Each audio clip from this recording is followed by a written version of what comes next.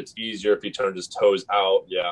So he spreads his feet apart really, really wide, and then he still can't get to parallel, right? But he can get lower. Am I correct?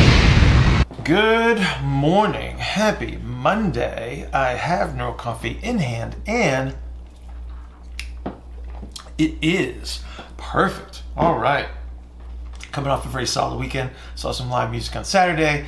Had a big Zoom call with the intensive people on Sunday. Was a great call. Still a little high from that, so kind of excited. So let's dig into today's Q&A. This is with Victor. And so Victor presented 2 case studies in his consultation call. We went off of a chessboard, off the first one, which was a basketball player, end game narrow ISA, and then somebody with a wide ISA with the lumbar fusion. So we had a lot of things to consider. For those of you that are interested in understanding a little bit more about the end game representations, there are videos on the YouTube channel. So go and subscribe to that and get that information so you have that understanding if there's any confusion with this Q&A. If you would like to participate in a 15-minute consultation yourself, please go to askbillhartman@gmail.com, askbillhartman@gmail.com, and we can set up a 15-minute consultation from there. Just put 15-minute consultation in the subject line so I don't delete it. We will arrange that at our mutual convenience. Everybody have an outstanding Monday. Looking forward to a great week, and I'll see you tomorrow. And there you go. We are now being recorded. Clock has started. Victor, what is your question? All right, so I think it'd just be easier. I do have 2 chessboards, well, a chessboard and a half. The full one is on this post-it note. I don't know if you can see clearly or not. High tech. Okay, hang on. What am I looking at? What measures am I looking at? These are hip range of motion. Yeah. Okay. Okay.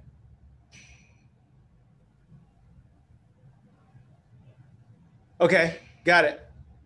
And the trouble is, so he's a basketball player, with getting into an athletic position with his feet facing forward. It's easier if he turns his toes out. Yeah. So he spreads his feet apart really, really wide, and then he still can't get to parallel, right? But he can get lower. Am I correct? He can't even get to, like, I wouldn't even say parallel. It's I know. Okay. 30 degree deflection. And so then here's moving what you're looking at. is also a problem. Yeah, here's what you're looking at. End game narrow. Okay, end game narrow. So he's got AP compression, and he's pushed forward first, and then he went over to his right side a little bit, which is why you got the abduction measures that you got. Okay, so here's what you got to do. You got to move him to the left. Okay, and then move him backwards. Okay. Because if you try to move him straight backwards, he's just going to make he's going to orient everything together. Okay. Chances are, is he really tall? Yeah, it's pretty tall. Okay. Somewhere around 6 feet. Oh, that's not tall. That's not tall. That's pretty tall. Well, it's taller than me. So, but it's not really tall. Like when we talk about like the 6'9", 6'10" guys. Gotcha. Yeah, not that tall. They have some other center of gravity issues, but so this guy probably won't do too badly, but chances are he's still going to orient to try to get depth, just because of his physical structure and then his bias towards this type of a behavior, because this is a performance-related behavior. Mm-hmm. Right? Yeah. Sorry, go ahead. No, you go. I was going to say the other thing I was considering was the rate of connective tissue loading too, like as he's moving. Like it's one thing to have him breathe and in a static position, all these things, but as soon as he's moving quickly, it obviously increases stiffness, like you've mentioned multiple times. So yes. So yes, because he's got to be bouncy and he's got to be quick, right? And so that's how you use those connective tissues to your advantage. So a lot of times here's one of the mistakes I think that people make when they're dealing with athletes and performance is they're always comparing to the averages. Right? So average range of motion. So there's not normal range of motion. There are average ranges of motion, right? And if I want an athlete to perform well, being average usually isn't the right answer, because average people don't get to play sports at high levels. Okay. It's the above average people that have special qualities about them that get to do these things. So just because your guy can't do like a hip width deep squat or something like that doesn't mean there's something wrong with him. It just means that the performance related strategies that he uses reduces relative movement compared to the average, which is expected under many circumstances. There might be some times where we want to see a whole lot more range of motion out of him, like when he's in some sort of recovery phase or he's trying to recoup from a higher level performance, and we need to reduce some of the muscle activity, promote recoveries and things like that. But in general, you got a guy that's probably tuned up for performance related activities, right? So you can't rely on the averages. Yeah. And the only way to know, I know you mentioned this before, like if you give somebody like that who uses compressive strategies for performance benefit, if you give somebody too much range of motion, there's only one, I would imagine the only way to find out if it's too much for that person is to give them a range of motion, retest whatever you're testing, and then go there. Yeah, that's just part of the training process. Let me give you, for instance, so I got sent a message yesterday from one of my buddies that's working with a really high level pitcher that's coming off of a surgery. And we had a comparative video from before the surgery when he was throwing at a certain velocity, and another one where he was throwing at a different it's actually a lower velocity coming off of his surgery. When you look at the relative movement that's available during the two videos, he's got less relative motion available to him when he's throwing faster, right? Okay. He looks better. He looks more comfortable in the new video, but he's not throwing as hard. And so then the question mark is like, okay, what do we need to give this guy? What do we need to take away? And so this is just part of the process. So, with baseball, it's pretty simple at times, where you can just use velocity as one of your KPIs. And then you say, well, how do we get this guy back up to his previous level of velocity? It's like, well, we might have to change something because he's a little different now, because the constraints have changed to some degree, right? Because of a surgery, right? But this guy's, the numbers that you threw up are not unusual when you see somebody that's dealing with a performance related strategy, right? But again, it's like my greatest concern with this is that we don't compare them to the average, because we don't want average. We want something else in most cases. Doesn't mean that in every case. There might be somebody that's cool as a cucumber and can, calm his system down anytime he wants. I had a high level soccer player in the purple room here once, and he was so cool and chilled out, I thought he was going to fall asleep. Because I've had like one or two patients like that, like during treatment. I'm like, are you going to fall asleep on the table here? Yeah, exactly. No nervous system arousal, I guess. Yeah. Okay. Cool. Okay, so move him left and then back. And right, because so you got to think about this from a structural standpoint. So when you see this end game representation, and you can see it in the numbers, right? You can see that he got pushed forward first. So he's on a very, very flat turn, and then he just kept going forward. Sure. He hit an anterior constraint where he couldn't go forward anymore, so he had to slide over top of his right leg. So that's the direction that he went. So it went boom, boom. Gotcha. You got to reverse gears. You go boom, boom. Okay. Let's say if I took him straight back without taking him left, would that produce something like a right turn then? No. So I'm sitting on a rolling stool, okay, that pivots. So if you try to take him straight back, right, all you're going to do is get this, right? So I get a left. So you don't get relative motion. You just get an orientation out of it. Gotcha. Okay. You see it? Yeah. Because he's pushed forward. He's ready to pivot. Like he can pivot around his right leg. right? But it's like you got a stick in the ground, and then it's just a rotation around that stick. It's like what you want if you're trying to recapture the relative motions is I got to bring him back to. It's like so he's off center, so he's over to the right. Bring him back, and now you can bring him straight back, and then you're capturing the relative motions. You see it?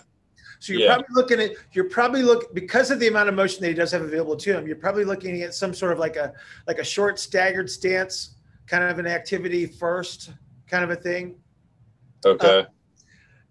Depending on what he can recapture on his feet, you might have to take him to the ground and like an armbar series or something like that. Depending how far back you need to go, then it becomes a cross connect or something like that. It's like starting him at the high level. He's a performer. If he's not broken, then I would treat him like an athlete first and see what you can recapture that way, and then just regress as much as you need to capture what you think you need to recapture. Okay, and I guess I want clarification on bringing him left. In my head, I have. Is that in the imaginary frontal plane? Is this a turn to the left? It's not a turn because his center of gravity went forward and to the right. So you got to bring the center of gravity back to the left. Okay. He's pushing right to left. It could be something as simple as a left crossover step with a sled drag. Gotcha. That might be enough to do it. Okay. You see what I'm getting at? It's like you just got to push him that way, and then he'll start to make his turn. And the turn is where the relative motion is. But you first have to get him into a place where he can actually capture relative motion. Because right now you've got an AP compression and you've got a pretty hard push to the right. It's like just reverse engineer. Gotcha. Okay. I appreciate that one. Next. This is not a chessboard. I'm going to give you like general qualities of this person. I think I've seen videos of you provide solutions in those scenarios. So 70-year-old male, wide ISA. Wait, 70? 70? Yes. Okay. Different person, not the basketball player. I didn't figure. 70-year-old male, wide ISA. So he has pain around both like sacral ala, like on the lateral aspect of both, worse on the left, lumbar fusion L3 to L5, absolutely zero hip interrotation, hip flexion stopped at like maybe 80 degrees, SLR was at like 45, not much abduction.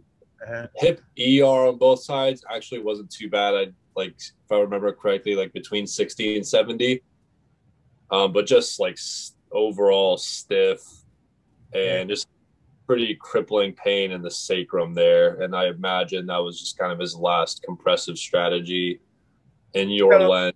Yeah, he's got another one. He's got another one up in the thorax, most likely. So here's what you're dealing with. So when you measure hip ER,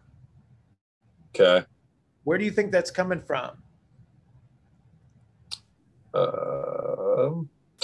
The entire pelvis rolling. Yeah. So they fused his lumbar spine. So you have no compensatory strategy there, right? Okay. Yeah. And so when you're measuring hip ER, like first of all, he's a wide ISA. So right away you're thinking I should have a deficit in hip ER. He doesn't have a deficit in hip ER, which means that you've got a lot of stuff that's moving together.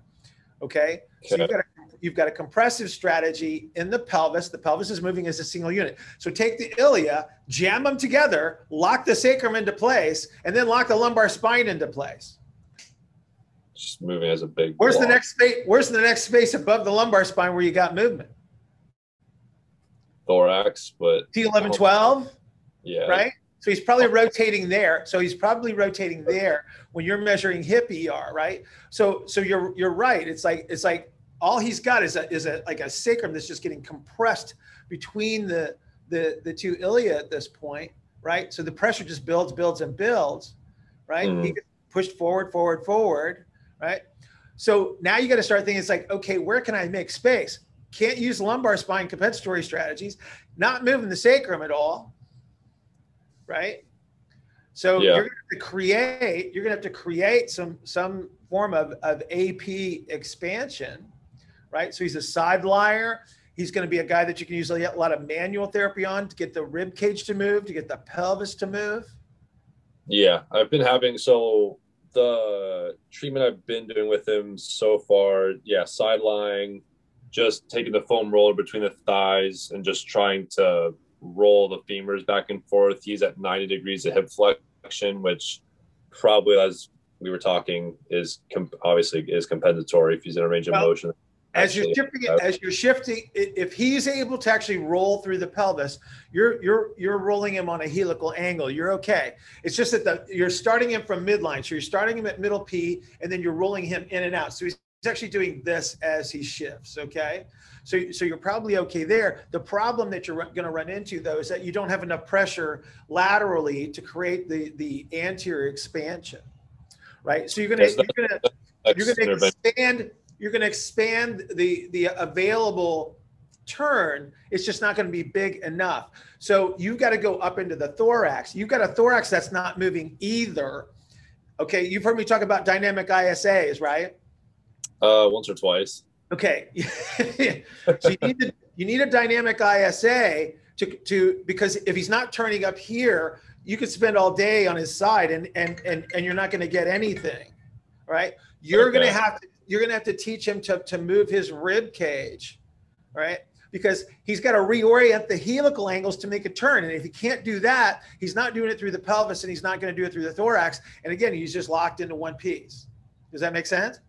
It does. Okay. So I had him dude, I hate to say this. All right. You're out of time. It's okay. It's all right. We're out of time. We can pick this up later. It's not pinching the glutes together as if you're trying to hide a quarter between your butt cheeks. Good morning. Happy Tuesday. I have Neuro Coffee in hand and it is perfect. That is really good. Okay. Quick housekeeping. The Intensive 14, we have set the dates for the Intensive 14. That will be August 19th through the 22nd. We'll probably start application process somewhere late next week or so for that. Remember, we get to choose 8 people to come. So that's how many people fit in the purple room. And it also keeps it very tight and intense, if you will. So again, save those dates and be looking for that. Today's Q&A is with Leo, and Leo had some questions in regards to some hip range of motion measures that he was bumping into with some of his patients, and this led us into the 3 impingement concept. So the 3 impingements of the shoulder, 3 impingements of the hip, very, very similar.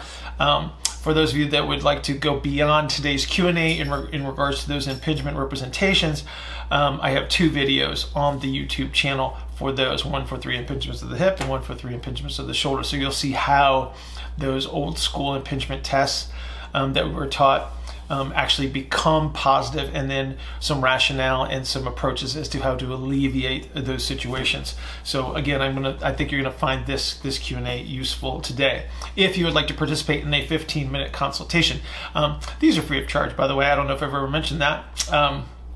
But it's just to help everybody out. So if you'd like to participate in a Q&A, please go to askbillhartman@gmail.com, askbillhartman@gmail.com, and we will arrange that at our mutual convenience. Just remember to put 15-minute consult in the subject line so I don't delete it. Everybody have an outstanding Tuesday. I will see you all tomorrow. Okay, we're recording. Clock has started. What is your question, young man? So my question, so I'm pretty new to I guess your methodology of things. So I've kind of picked up bits and pieces of it, just watching what you put on YouTube. Gotcha. So there were a couple of short clips that I saw. I think it was a seminar you were doing. I don't know if it was at IFAST, but it was with I believe he was a power lifter. So yeah, that was here. Yeah, and so I saw you put him in a couple positions and basically trying to improve. I think it was hip flexion and shoulder internal rotation. Yeah. So I guess my question and what I put in the email was basically about, I work in a pretty busy private practice and trying to come up with different ways just to make the exercise intervention, as effective as it can possibly be. Yes, sir. So kind of just some big pillars and things that I can have in the back of my mind in terms of positions that can help influence some of the big things that we see in clinic. So like common one in clinic for shoulder issues is usually a very restricted internal rotation. And then typically for the hip is hip flexion, where people come in and they get, a lot of pinchy sort of sensations in the hip. And those are like two very common deficits. Yeah. Okay. Yeah. So hang on. real quick. There's 2 videos on YouTube that are going to be really, really helpful. Okay. And these are the 3 impingement. So there's 3 impingements for the hip and 3 impingements for the shoulder. Okay. Okay. And what I do is I go through the old school impingement tests.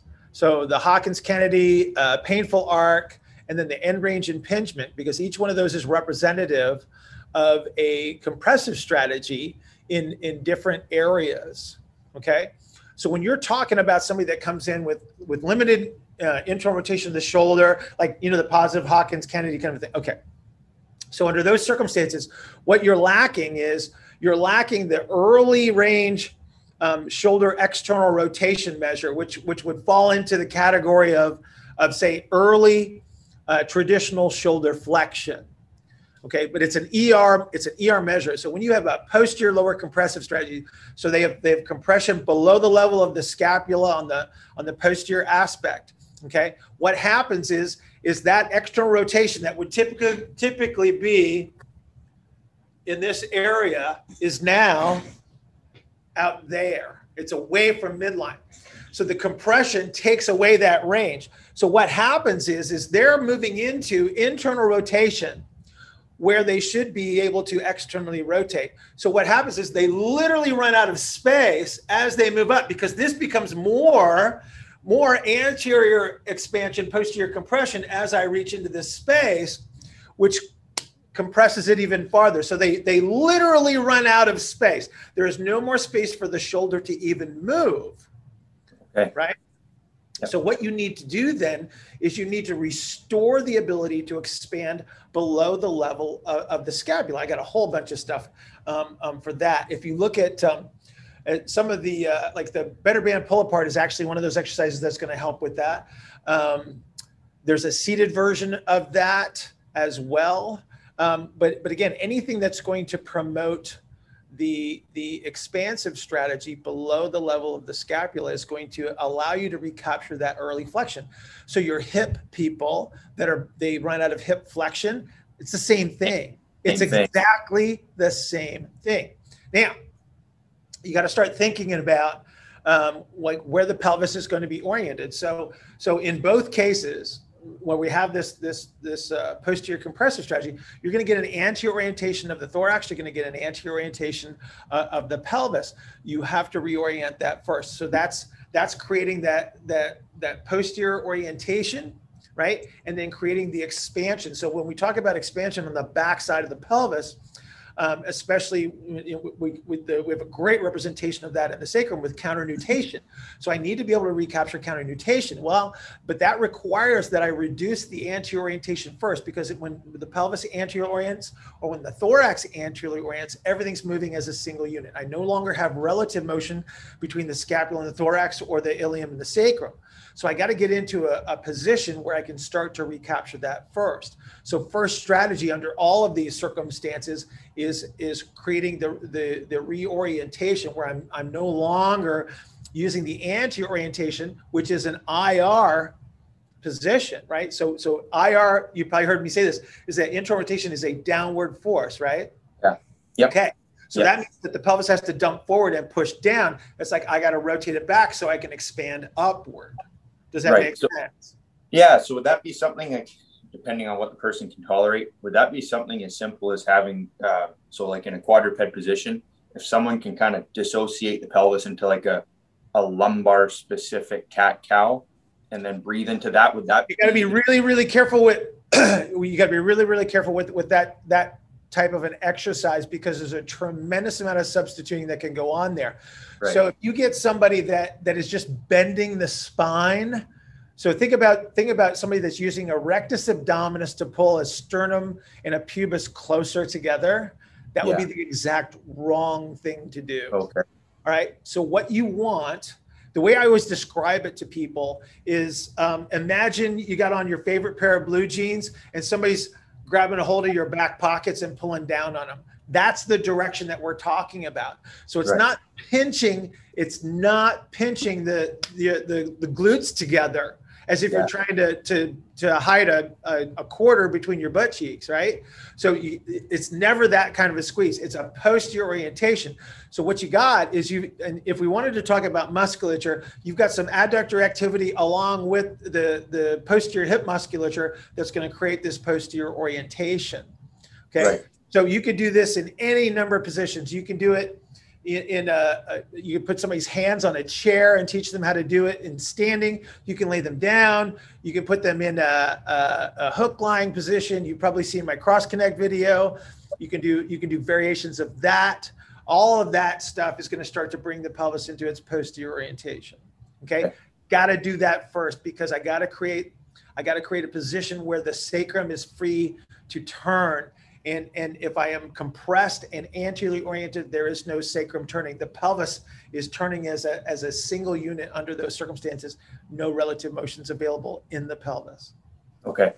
So with the sacral position, when you're trying to determine what that is for an individual, yes, is part of that coming from their ISA position? Yes. And then secondary to that, do you use the position of the lumbar spine as well to give you an indication as to what that new patient is going to be? So if someone is like hyperlordotic or a little bit flatter through the lumbar, in addition to the ISA measure?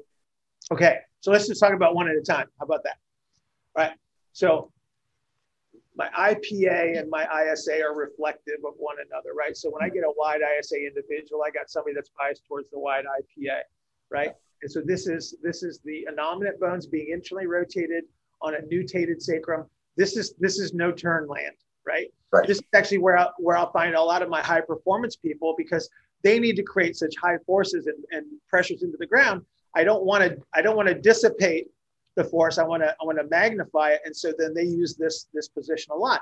So when you get a wide ISA individual in your office, this is your representation. So what's going to go with this is, if I've got a nutated sacrum, what I'm going to see is I'm going to see more internal rotation produced in the lumbar spine. So that would be traditional representation of extension. So anything that's extension is internal rotation, right? So I see a magnification of that. And so I can make some predictions off of that one simple measure of the ISA and say, okay, this individual is going to be biased towards certain strategies. And then I can start to work from there. Does that answer that question?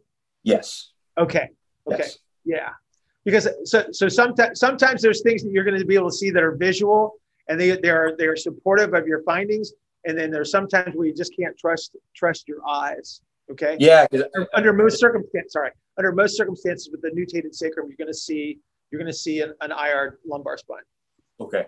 Okay. Yeah, because it's just in a couple of the videos you kind of when you're answering these people's questions, you kind of come back to I kind of forget how you refer to it, but basically in a perfect world in terms of what you would expect to see with a wide or a narrow ISA at the extremes. So I was just curious if you had any secondary measures that you use to try and confirm what you expect, with regard to the sacrum, for example. Sure. Well, okay. So let's just build this out a little bit as far as expectations go. All right. So under any normal circumstance, if I have a nutated representation of the sacrum, I have an ilial representation that's going to follow. So the ilium are going to be IR. That brings the innominate into IR. Okay. And that changes the orientation of the acetabulum. So the acetabulum is going to move up and forward. So that's an inverted representation of the acetabulum. So my expectation there is I'm going to pick up some internal rotation capabilities in the hip, and I'm going to lose some ER representation. So right away I have this foundational representation of what I should expect structurally as far as their bias is concerned. And remember, it's always a bias because both ERs and IRs are always there. It's just how are they producing them, right? Right. So if I have, if I have somebody that, and again, you'll never see this guy, so, but I'm using it as a representation. If I have a wide ISA individual that has full breathing excursion, I might see a bias towards a little bit more intra rotation and a little less external rotation, but he's still going to have some pretty decent movement capabilities where you're going to approach like the total motion representation is probably going to be about average. Yeah. Right. And so again, it's like you got to consider that guy. Like I said, we never get to see him because we don't see those people that have full movement capabilities, because when they do, they tend to feel pretty good, right? Yeah. Yeah, exactly. But at least you can start to create the bias. And so then this is going to translate up into the axial skeleton and down into the feet, because it has to, because I've got these iterative aspects to anatomy. So the upper thorax and the pelvis tend to behave the same. The foot is going to be oriented in a certain way based on center of gravity. And so I have a center of gravity shift that's associated with the nutation, right? So that's going to drive my center of gravity forward. So I should expect to see the arch moving down towards the ground as they're translating the tibia forward over the foot. So again, it's like you have these nice little representations. Now, there's a lot of other strategies that can be superimposed on that, but at least we have this foundational representation from which we can start to work. And we say, okay, this guy started in middle propulsion. So he's like literally right over his feet. And then I shifted his center of gravity forward. What should my expectations be under those circumstances? And then that's where you start to see the changes in the average ranges of motion start to disappear. When I start to get superficial stuff laid on top of this, we're going to start to lose more and more ranges of motion because we've taken away turns that we need to create these ranges of motion. Right. Okay. Does that provide you an element of understanding? Because I know I'm talking fast because we only have a little bit of time. Yeah. No, it gives me something to go off of for sure. Yeah. And then, your narrows would be the opposing strategy. So they're going to be the ER bias. They're going to be the retroverted acetabulum, right? And then you're going to see early or late representations, depending on how far they are into these strategies. They're going to be biased towards ERs. Yeah. Yeah. But does that help you? Yes. Okay. Yeah. Good. Yeah. That'll give me 2 minutes. We got 2 minutes. 2 minutes. Okay. Yeah. So I guess my next question would be actually more with regard to assessment, and this can be quick, but like I know you've mentioned Diane Lee in previous videos about her thorax and pelvis. Yeah, she's got great. The books are great for the mechanics. Yeah. And, at a previous clinic I worked at, a number of the practitioners had done her integrated systems model training, and they kind of used that. Uh-huh. So her big thing is trying to find the individual's driver that influences their task. So I was wondering for you, how caught up do you get in a person's injury history and things like that, with that kind of guiding your assessment or your treatment, or do you just go off what you see and what you find and see how you can influence that? Yeah. So the injury history can provide you a little bit of an understanding of a previous strategy.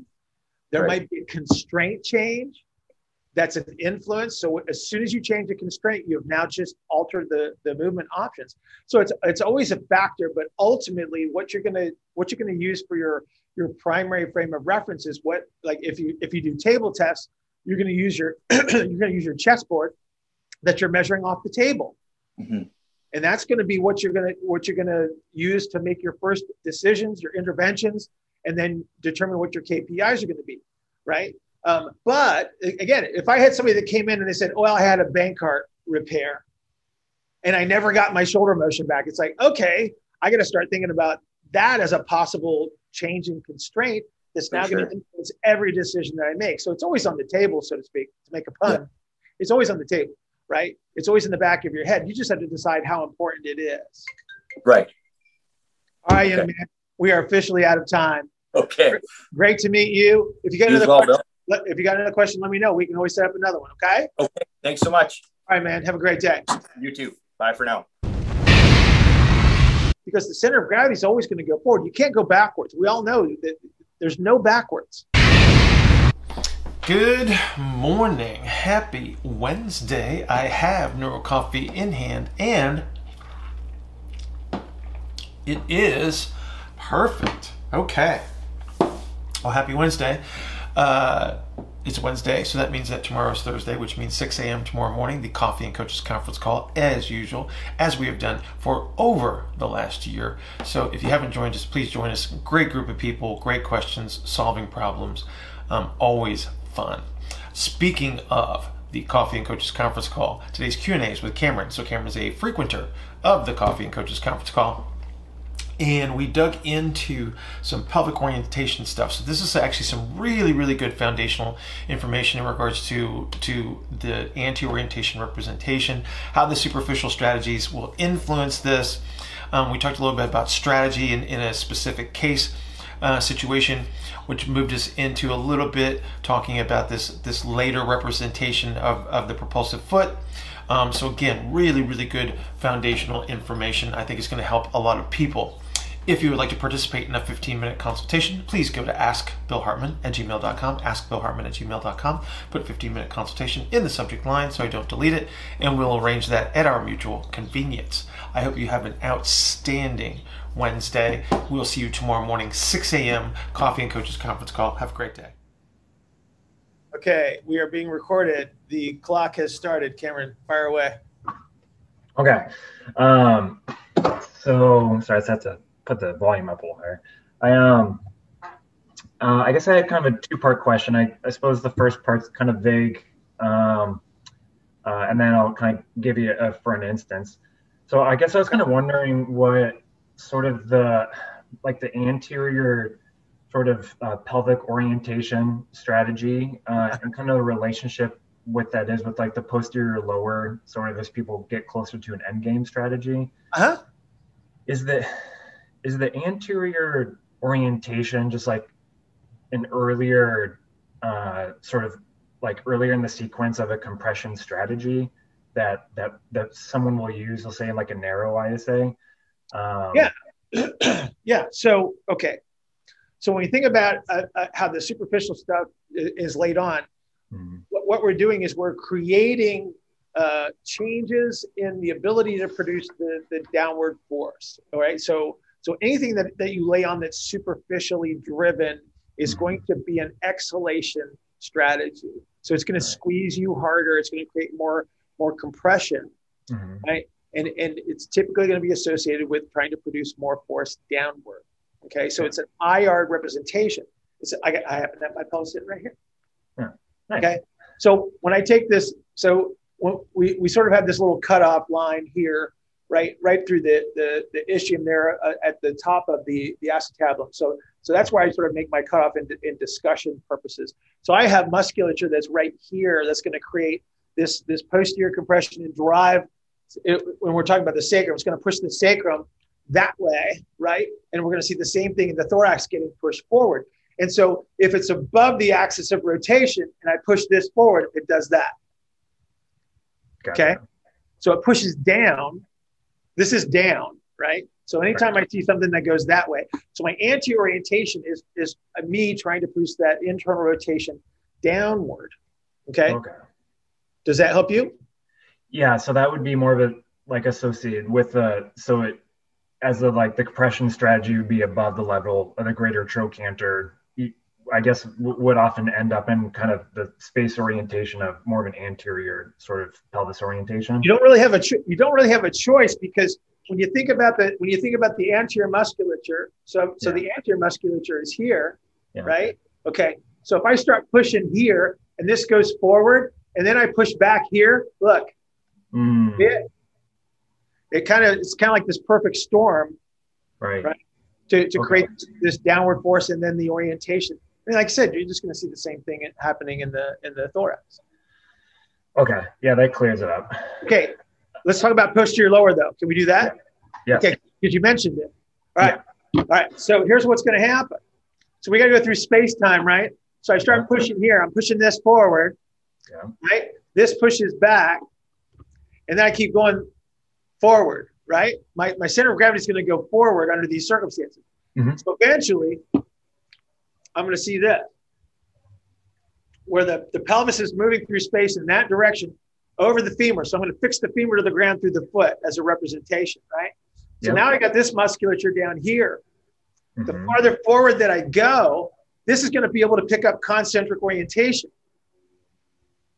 Right. Okay. So that and then that creates compression in the posterior lower aspect. That's how you start to pick that up. So if we were looking at, say, a wide ISA representation, right? Because typically under those circumstances, I'm going to have a nutated sacrum, which is going to give me eccentric orientation of that posterior lower aspect. But if I keep pushing things forward and forward and forward, again, I start to pick up concentric orientation here, and then I start to bend this sacrum up underneath. So that's one of my favorite representations to understand how you pick up this stuff, right? Because all it is I'm moving the two ends of a muscle, right? Closer and closer together. So it picks up concentric orientation. So that's a compressive strategy. So you slowly increase the amount of compression that you can apply in that area, because the center of gravity is always going to go forward. You can't go backwards. We all know that there's no backwards. Right. Just doesn't happen. And so you're always going to go in that anterior direction. So I guess staying on that topic then,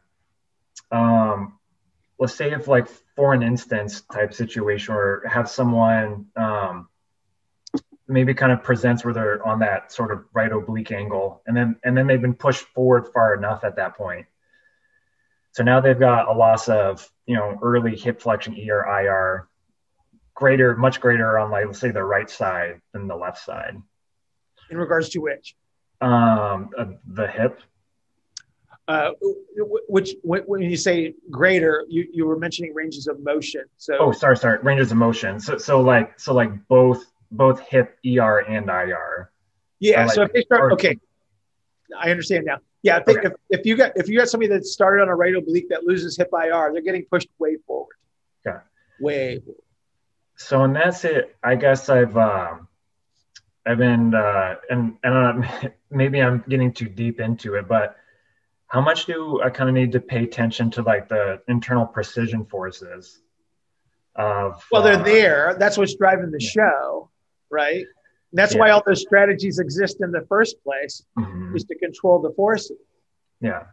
Right. So if I'm trying to, like, if I'm trying to give someone some, like, early, let's say, like, early hip flexion on that right side. On the right side? Okay. On the right side. Okay, let me help you. Yeah. All right. What direction did they move first? They moved to the right first. They moved on the oblique to the right. On the oblique, yeah, the up and over to that relative. And then what direction did they go to lose the early hip flexion, straight leg raise, and internal rotation? What did they lose? What direction did they go then? Forward. Okay. So if you were going to reverse engineer this whole process, which direction would you move them first? Backward. Yeah. So straight back and then back on the oblique. There you go. Okay. This is because everybody's going to end up in the same place. Yeah. Generally speaking. Right? Because we're all dealing with the same forces. Right. So we're all going to try to end up in the same place. It's just like, how did you get there? So we have different starting conditions. So if we look at my wide ISA archetype and we look at my narrow ISA archetype, those are just different starting conditions. Forces being the same, they're just going to behave a little bit differently. But ultimately, because it's the same force, they're going to manage it very similarly as they start to lose capabilities, right? Yeah. So they all start with different strategies, but they're going to end with the same one, because everything gets narrower and narrower and narrower as far as, like, what's available to you. So if I start with this big of a space to move in, right? And then I start to battle whatever it is, internally and externally from a force standpoint, and slowly squeeze everything in. Now my movement capabilities are here, right? And that's going to happen to both archetypes. But because the starting conditions are different, things drop off at a little bit different sequence. But ultimately, at end game, they're going to measure very similarly. And so then, say if we went down to the foot, because that was kind of where I was sort of trying to piece together that what we were just talking about to what the foot representation would be. So in that case, would it look like that? So we get closer to that sort of end game situation where someone's pushed far enough forward that their foot presentation would probably look a little bit more like either the high arch type person or the foot turned out? Because and that's why you would say you've got to get them to early propulsion first. Right, because so it's an ER representation. So remember, a late propulsive foot is the external rotation, right? Tibia and stuff, yeah. Yes, sir. Yeah. Right, but because the center of gravity is not far enough forward, the heel is still on the ground, so it pulls the arch back up, and then I bring the toes back underneath. So the muscles that would typically lift the heel in a normal late propulsive representation can't lift the heel because center of gravity's not far enough forward yet, and so it reverses gears, and then it's dead guy anatomy 101. What do these muscles do based on their name?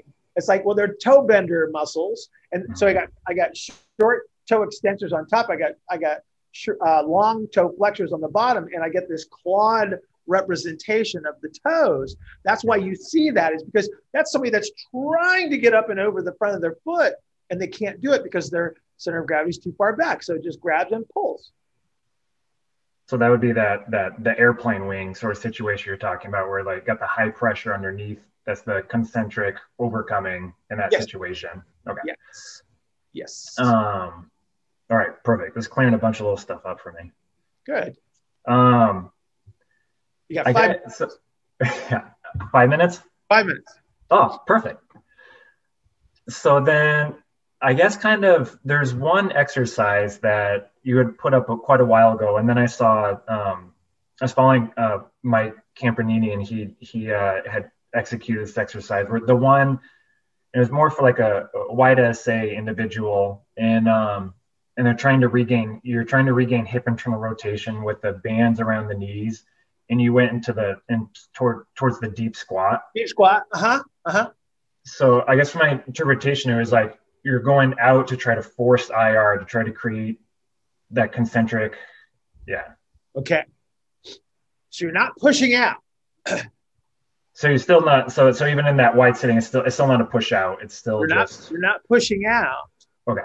You're trying to reduce the. Okay. So the muscles above the trochanter, as the pelvis becomes anteriorly oriented, they become internal rotator muscles, right? They change their direction of pull, right?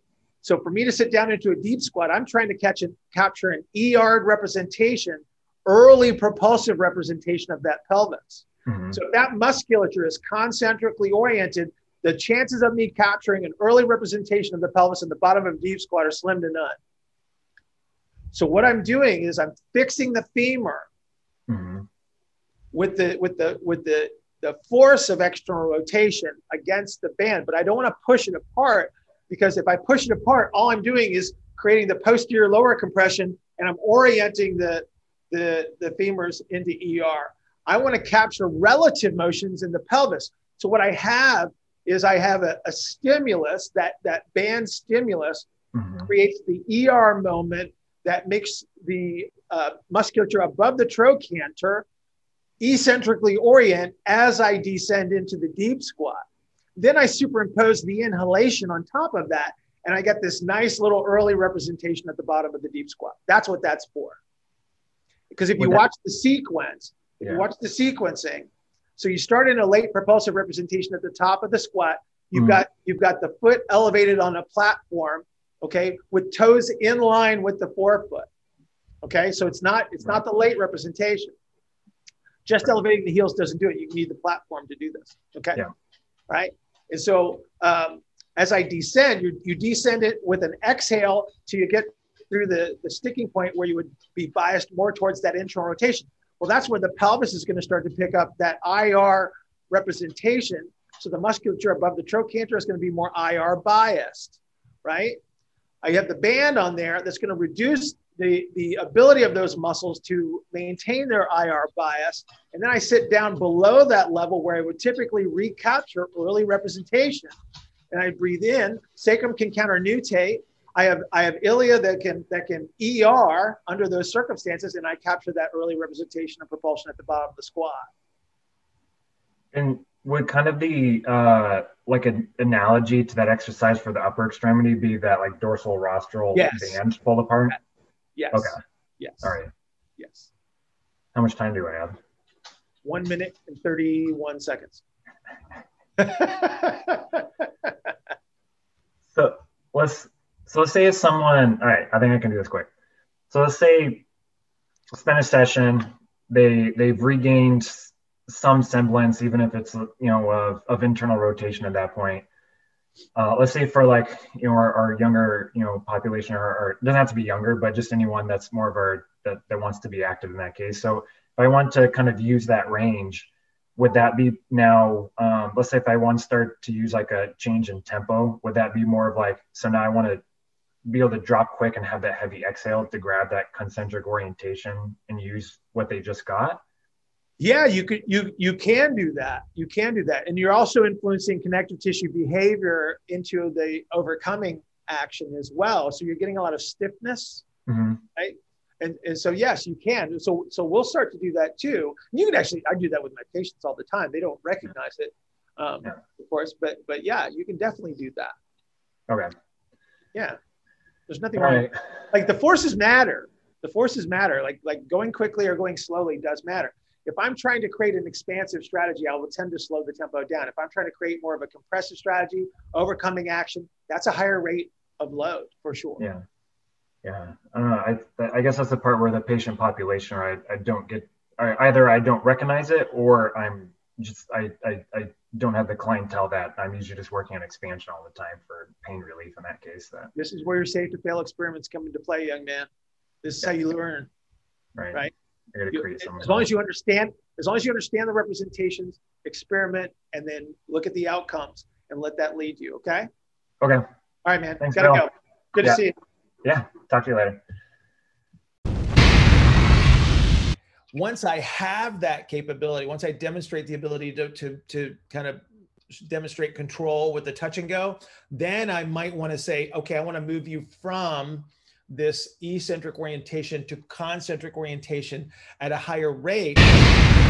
So I've been working on manipulating variables with the box squat, and so I've been working a lot specifically on getting clients to actually develop more overcoming qualities. And so, you know, focusing maybe a little bit more on getting them towards the sticking point and looking for indications that they're keeping a concentric pelvic diaphragm. And so I've tried a couple of different breathing strategies besides just like a traditional breath hold, because my understanding is that that can be interference when you've got somebody who's having trouble with that sticking point. And I just want to run them by you and see if there's any logic in the thought process. Is that okay? Okay. Yeah. So one is just getting them, provided that they can start in like a neutral, or not neutral, no, bad. Provided that they can get the standing representation right, having them just exhale as they go down on a relatively quick descent, and then come up. And then the other is like a slow eccentric, so they have to breathe the entire time, because I was thinking both of those would help with eliminating the breath hold and maybe helping to create the concentric pelvic diaphragm. And so am I thinking about that in any coherent way, or is that? Yes, but okay. So let's think this through for a sec.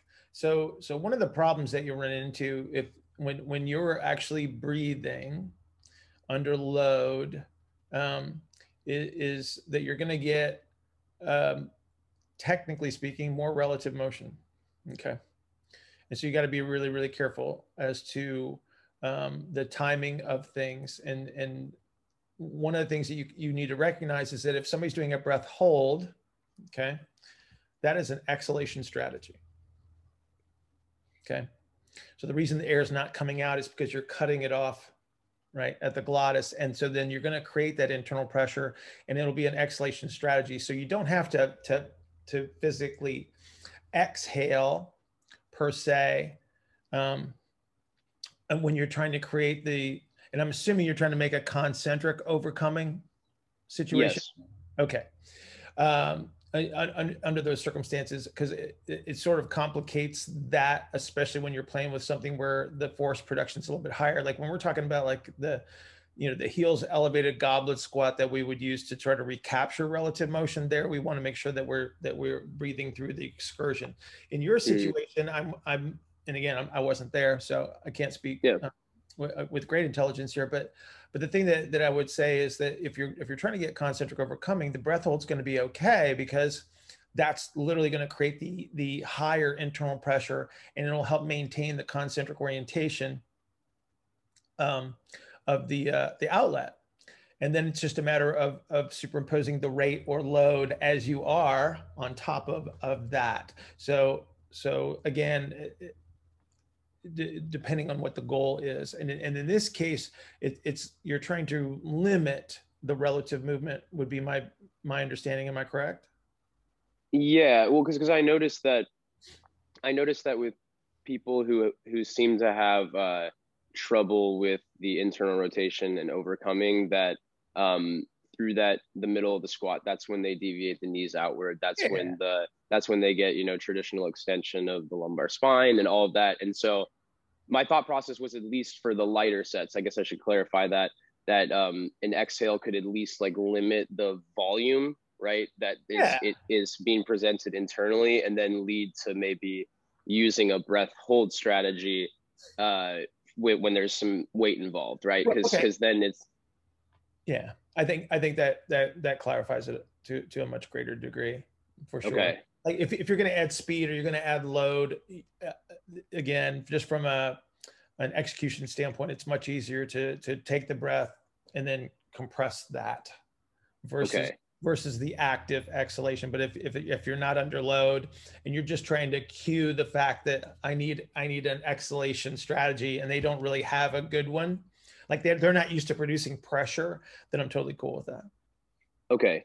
And then one more question. So I was thinking this through, and in terms of, again, the same type of person, we're trying to create the concentric pelvic diaphragm or maintain it.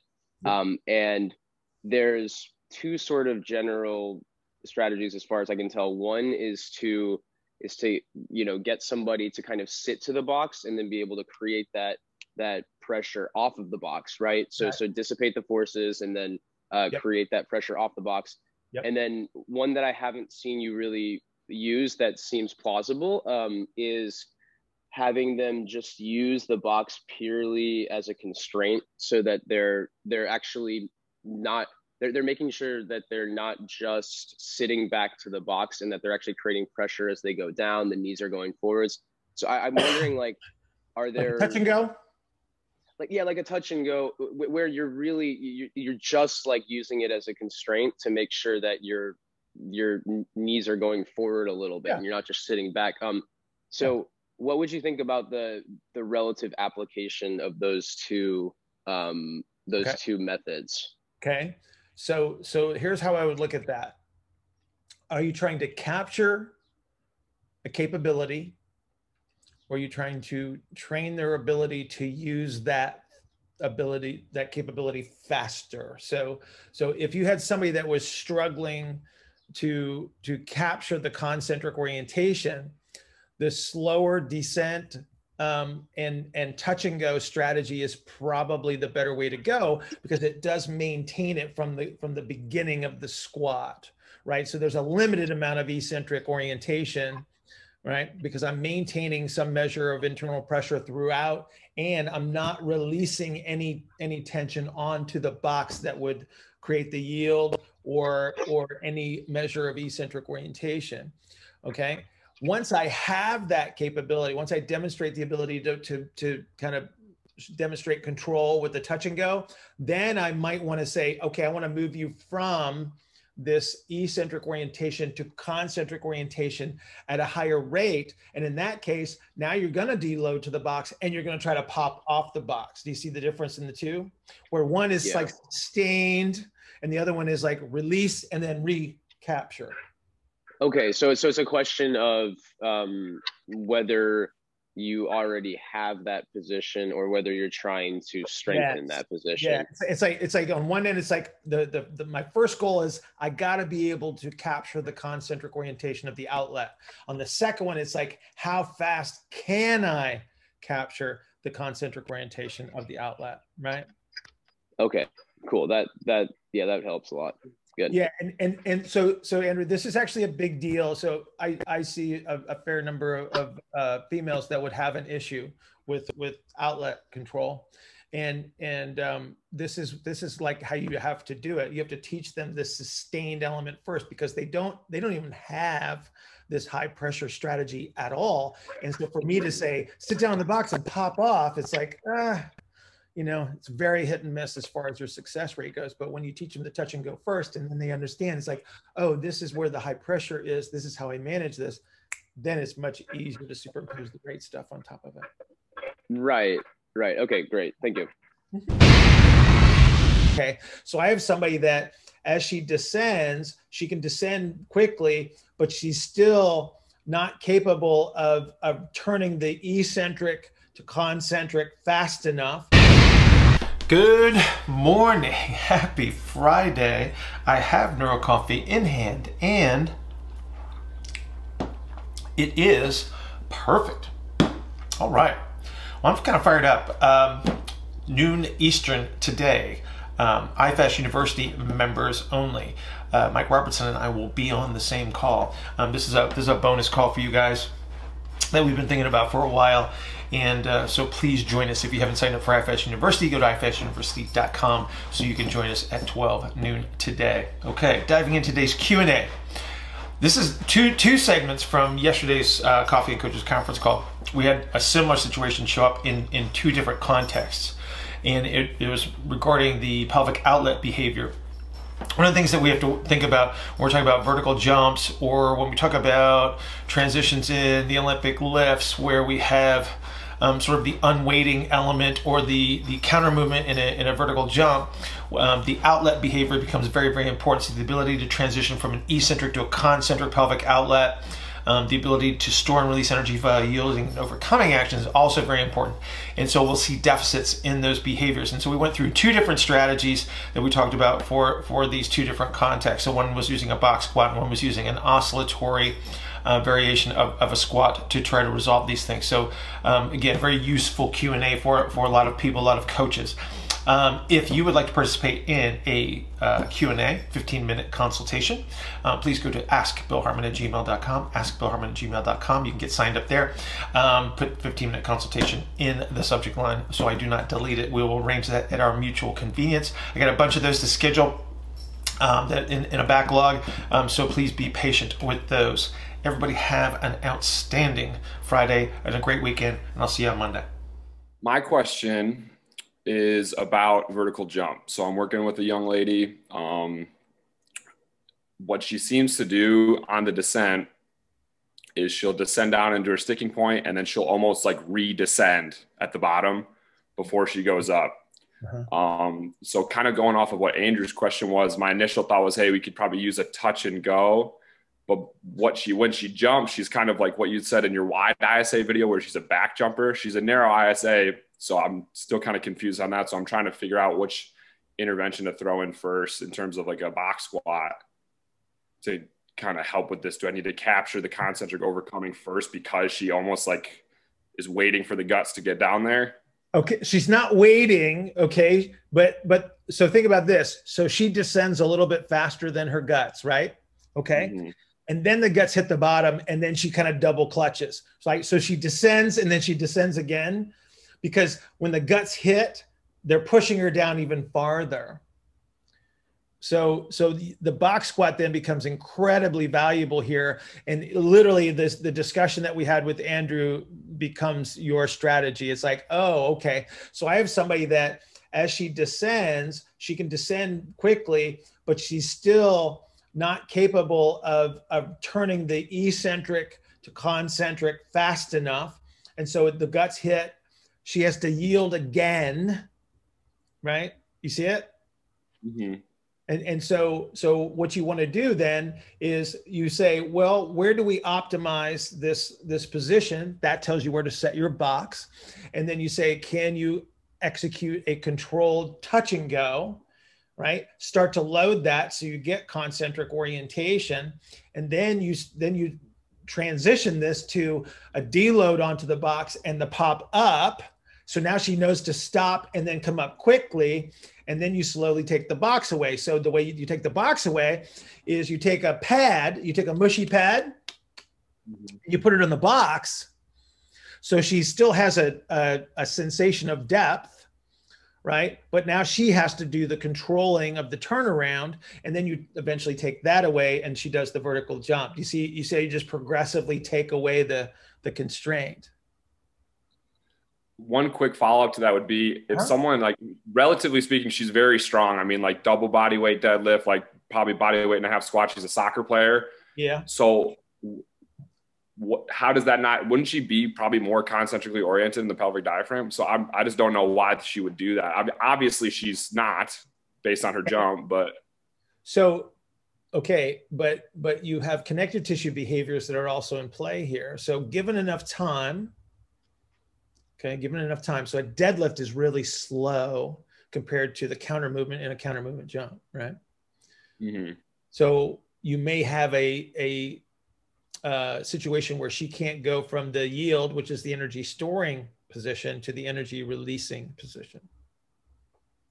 Got it. Makes sense. Okay. Yeah. So I don't think the strategy would change all that much because you are still emphasizing the connective tissue behavior as described, right?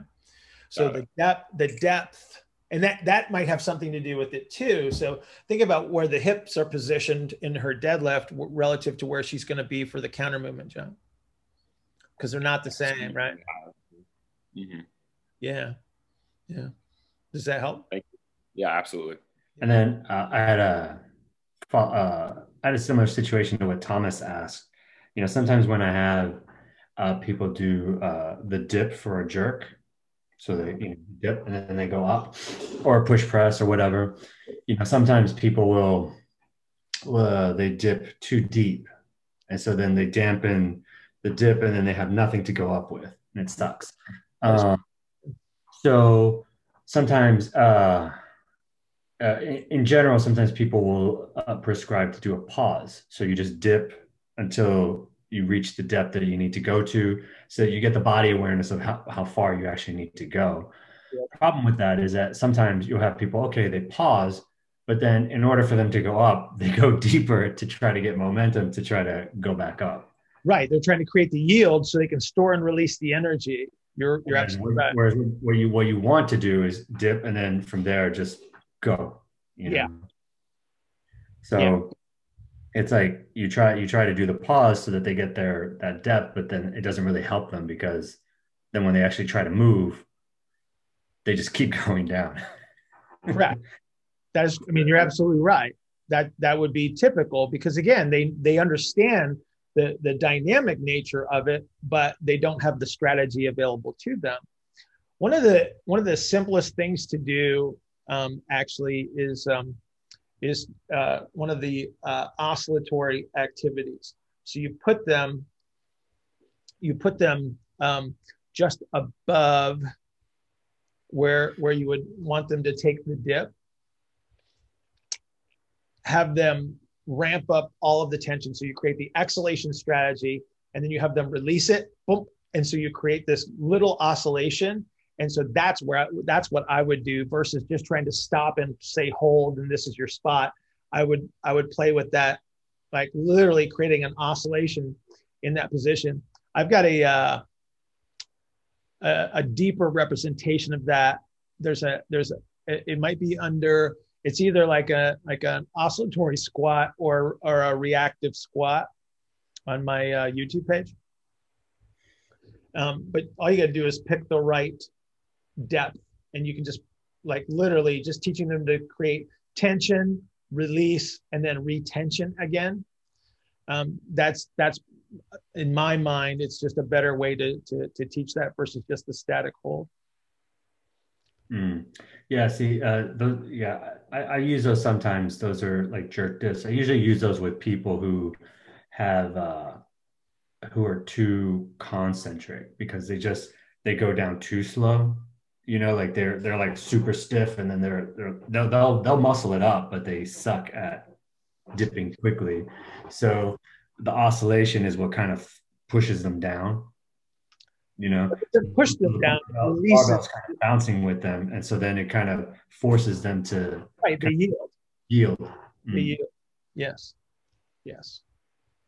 So, and then the people who tend to dampen tend to be the narrow, tend to be women, and narrow ISAs. Yeah. So, but you're saying that that kind of jerk dip activity would still work for the narrows? Absolutely. Absolutely. Because again, you're trying to teach the representation of high tension, release the tension, recapture the tension in both circumstances. But just do it at a higher. I would start them just above where you would think that the ideal dip representation would be, because I don't want them to descend below that, because that's what they're already doing. Right. Yeah. Okay. Yeah. Right. But literally, it's like you can put a barbell on their shoulders and teach them how to do that under resistance, and then superimpose that representation onto the dip for the jerk or push press. Okay. Okay. Cool.